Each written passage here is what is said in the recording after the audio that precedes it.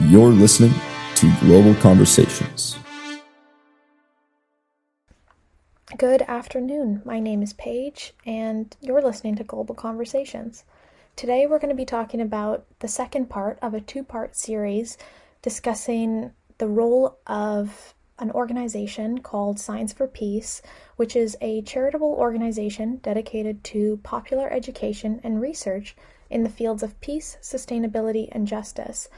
Last episode, we talked to Professor Sam Brook, who is the current president, and he walked us through some of the missions and more specifically Signs for Peace's role in issues to do with climate change and nuclear non-proliferation efforts. However, today we're going to be talking to two of the members of the U of T campus group, which is a Signs for Peace affiliated group. The two people we're going to be talking to are both fellow colleagues of mine in first year at the Monk School.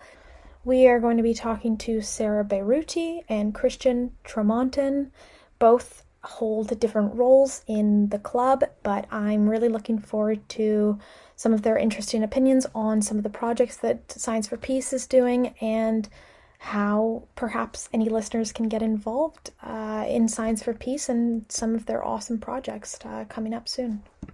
So first off, welcome, and thanks for being on Global Conversations today. Hey, everybody. Hi. Thank you for being here. Starting off with the first question I have for you both today is, what is your role on Signs for Peace at the U of T campus? And what is your background perhaps in global security, or maybe explain to listeners why you got involved in the first place? I'm the president for the Signs for Peace campus group. And actually my academic background doesn't have much to do with global security or political science, but I completed BBA at U of T as well. But however, I grew up in a very political household just from my background and just my upbringing, which is why I've always had an interest in global security, which is why I pursued this program and why I really wanted to be a part of Signs for Peace. Absolutely. Thank you. And Christian, could I also ask you similar questions? What is your role on Signs for Peace? And what is your background or your background interests in global security and why you decided to get involved? Yeah, awesome. Yeah, so I'm a first year MGA, as you mentioned. My background is in political science and history. I went to U of T for that. For security, I'm more interested in the history of security and not so much the theory. So I like looking at ethnic violence. I like looking at contemporary issues in security, North Korea, not necessarily in a theoretical framework, but more in like a more practical framework.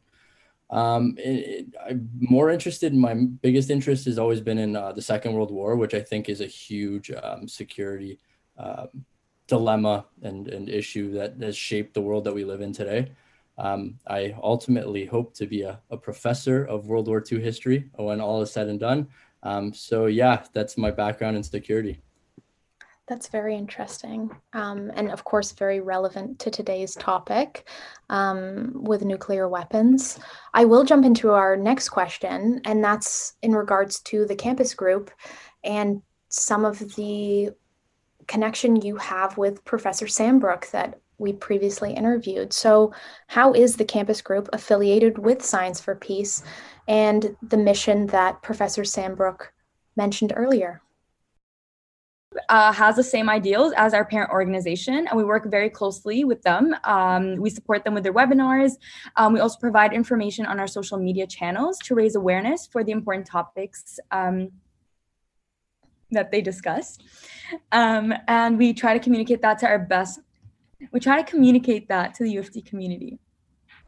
Thank you both. And just like the previous podcast with Professor Sam Brook, I plan to link Signs for Peace's social media below, and hopefully any listeners curious more about the topics that we're about to dive into, or maybe want to get engaged in the committee themselves, they can get more information on Science for Peace there and how to get involved with the committee on the U of T campus.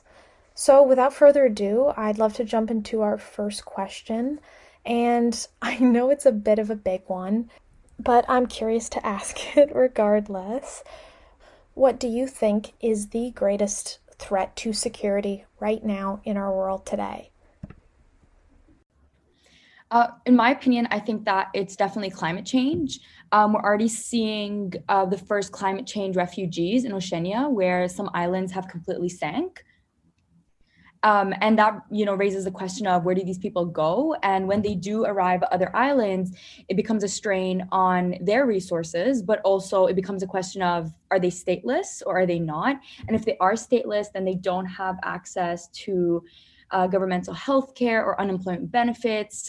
So that risks their livelihoods, essentially. And specifically these developing countries, I hate using that term, but these developing countries are the ones that are most vulnerable to the impacts of climate change. And just because we don't see that direct impact, and these stories are not widely circulated or popular as much as they should be, which is why I guess the conversation is taking a different route. I don't know, but I definitely think it's the most dangerous threat to global affairs today. I agree with Sarah. I think that climate change is the biggest threat to global security today and to global affairs as a whole. I think that when you were having us on, I think a lot of people would say that we think that nuclear weapons are the biggest threat to security. But with nuclear weapons, there's always that factor of fear when someone's going to use them. Whereas climate change is just happening, right? There's not that person that has to push the button and all that bureaucracy behind it. Climate change is happening, and we're almost at the point of no return. We're going to be there in 5 to 10 years. Honestly, and that's if we go to a zero emissions immediately.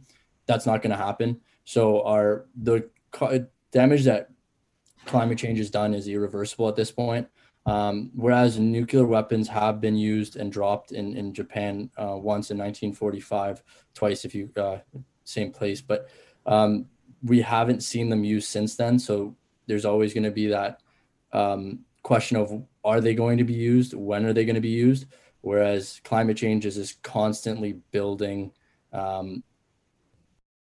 So climate change is more of this gradual thing that's been building up since the Industrial Revolution, and it's not going anywhere anytime soon, and it's imminent, and it's very scary.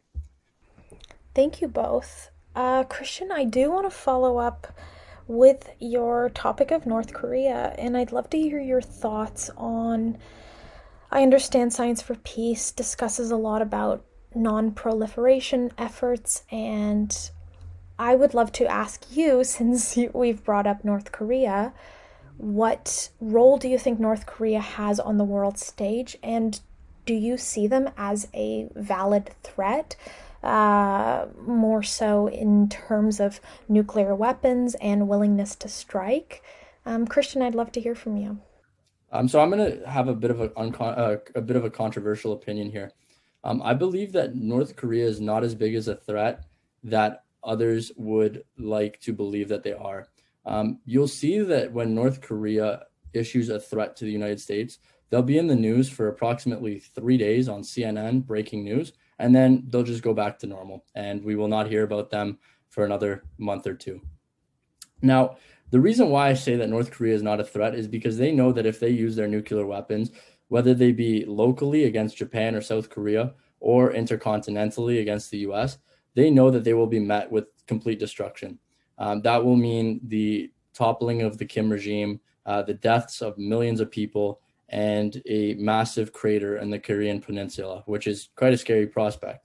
I think that they also know that deep down, their allies in China and Russia will not be coming to their defense. I think that China and Russia have to weigh the pros and cons of going to nuclear war over North Korea's angst to release a missile. So I think that with all this in consideration, the North Koreans like to use the threat that they have nuclear weapons, but I don't believe that they'll ever actually use them. And I think we can see that especially because we look at the threats that they release, and these are explicit threats to use nuclear weapons. most of the time when you're saying an explicit threat to someone, I think that the threat is supposed to be the weapon in that case and not so much the weapon itself. I think that they're just trying to scare the populace into trying to, I don't know what North Korea wants, to be honest. I'm not in their inner circle, but I think that they try to use fear of having nuclear weapons rather than actually utilizing them. Thank you. That's a very interesting point. And really, it brings me to my next question, which is, who do you feel like is an actor on the global stage that stands in the way of nuclear disarmament, which I understand is a mission of the Science for Peace organization? I would love to hear from either of you on what you might think stands prominently in the way of a world one day lacking nuclear weapons. So I think that the actors who are the greatest threats to nuclear disarmament are those countries of the world that have nuclear weapons. And I say that because once you have nuclear weapons, it's very, very hard, unless your threats go away, to want to get rid of them. We saw that with Kazakhstan and Ukraine, but I feel like those are quite inapplicable examples to our current world. That was right after the fall of the Soviet Union. I think we're in a different era now. Yeah, there were other factors that contributed to that. Yeah, for sure. And I think that when you have all these actors now with nuclear weapons, who's to say to another country, no, you can't have them, right? That's the question about nuclear weapons and security, is who's going to stop new countries from gaining these weapons. Obviously, we saw that in Iraq when there was a threat of Iraq actually having nuclear weapons, the US got involved. But who's to say what protection is for one country and not for another country? And I think that's the scary thing. So when countries have them, I think they're very scared to give them up. And that makes more countries want them. 100%. Thank you.